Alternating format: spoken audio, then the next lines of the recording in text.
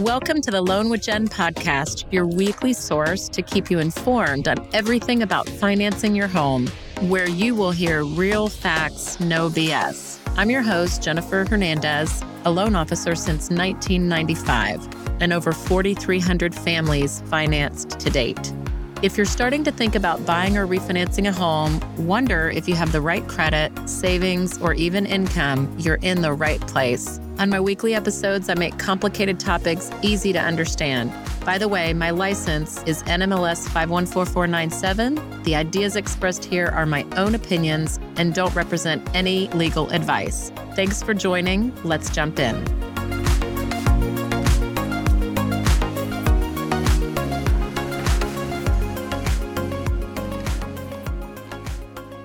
FHA versus conventional loans in 2022.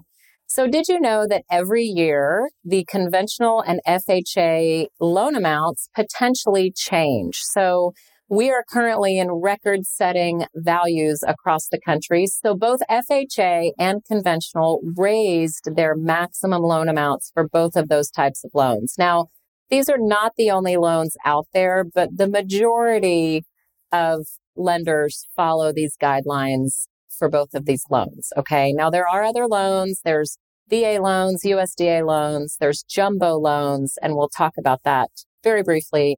So let's say you're buying a home and you're going to be getting an FHA or a conventional loan.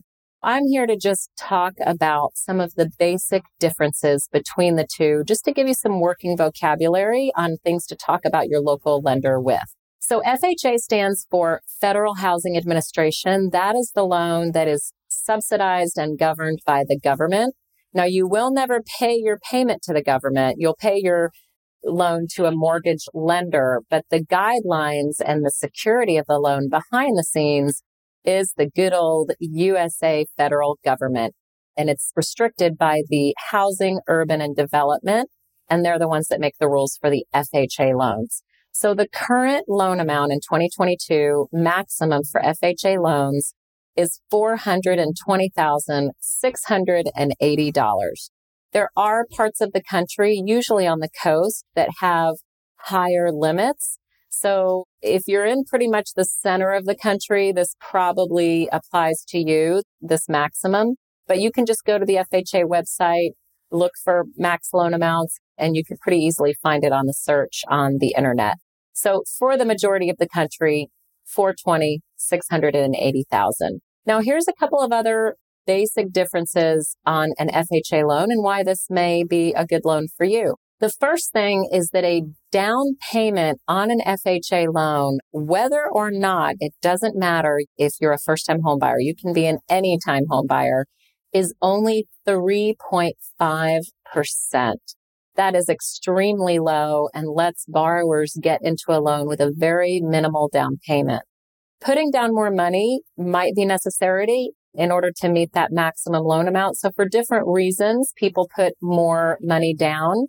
You need to be aware that the mortgage insurance premium, or MIP as it's called, is on an FHA loan for the majority of the loan. Now, depending on the number of years of the loan, whether it's 30 or 15, and depending on your down payment, there are some instances where later in down the line, usually 11 to 12 years from now, you might be able to waive the mortgage insurance that's monthly.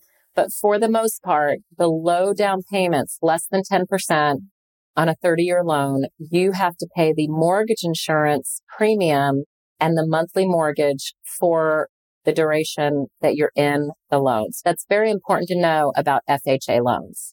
Now, another great thing about FHA loans is they have super flexible underwriting guidelines. The credit score for FHA can go down to 600. There's some companies that go down to 580. They're few and far in between, but they are out there. But 600 is the mainstream. Most of the lenders follow 600. Now, why this is important for you is that we understand that things happen. We understand, the credit score, the guidelines understand that things happen. So FHA is more lenient on things like foreclosure, bankruptcy, and the time period that has to pass between those events. So foreclosure is usually 3 years. bankruptcy is 2, sometimes less. Talk to your local lender about that if that applies to you. But for those reasons, many people, FHA is the only option for them. Another final detail that I'll mention about an FHA loan is that FHA will allow up to a 55% debt to income ratio in most cases, as long as a lot of other things are met. So 55% debt to income ratio is a huge jump from conventional loans, which we'll get to next. But that means that for every dollar that you make, 55% can go towards debt, like housing payment, car payments, student loan payments, et cetera, et cetera. So these are just the few important details about an FHA loan to talk to your local lender about whether this is the product for you. Now we're going to go into a conventional loan. So conventional loans are governed by Fannie Mae and Freddie Mac. They're the entities that make the rules for these loans. Now, again, similar to FHA, you will never make your payment to Fannie Mae and Freddie Mac. It's the lenders, the mortgage lenders that service these loans that are guaranteed by Fannie Mae and Freddie Mac. But they make the rules, so we've got to mention them. The maximum loan amount is $647,200. That means that any loan amount under this amount is going to conform to the guidelines that I'm going to talk about. If you're over that amount in your loan, you're considered a jumbo or a non-conforming loan, and those rules are different and not the scope. So conforming loans usually favor people with a higher credit score. Unlike FHA loans, where the interest rate is very similar no matter what credit score you have, conventional loans are very much dictated and driven by the credit score of the consumer. So one thing to be aware of, and again, this is in 2022 when we're making this, when you're putting less than 20% down, conventional loans will favor you if your credit score is usually above 700. So that's a credit score to aim for, is above 700 for a conventional loan. Now, if you're putting 20% down or more, you can go down to 620. So that's something that's worth to note. Now, the big difference between FHA and conventional is right here. So PMI, private mortgage insurance, is required when less than 20% is put as a down payment. This amount can be waived later on through either extra payments, getting you below 80% loan to value, or appreciation in your property. After 2 years, you're able to request from the lender if appreciation and pay down combo has you below the 80%. Be sure to watch my video on waiving PMI in a conventional loan, where it goes in detail about how you can do that. And we'll put that actually here in the comments, that particular video. You can watch it later.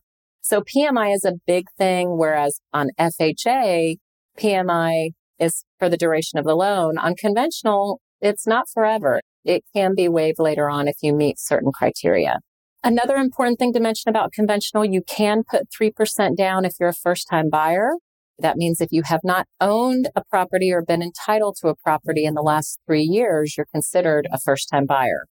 Now, 5% down is the minimum for everybody else. So let's say you have owned a property in the last 3 years, you do need to put a minimum of 5% down, of course, as long as you qualify for the payment. So FHA versus conventional loans, this summarized the difference between the two. Definitely talk to your local lender about what's best for you. If you're in Texas, please call me. Watch my other videos. Got over 300 on YouTube to help you as you're buying your home. Share with a friend. Comment below. Let me hear your questions. Talk to you soon.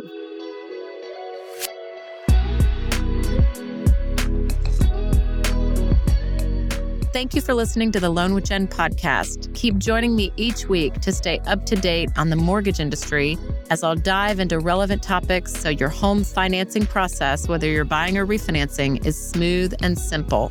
If you enjoyed today, please click follow, and that way you'll never miss an episode. To find us on social media, just go to Loan with Jen on any of the social media handles: TikTok, Facebook, Instagram, and YouTube. Thanks for tuning in this week for Real Facts, No BS. Talk soon.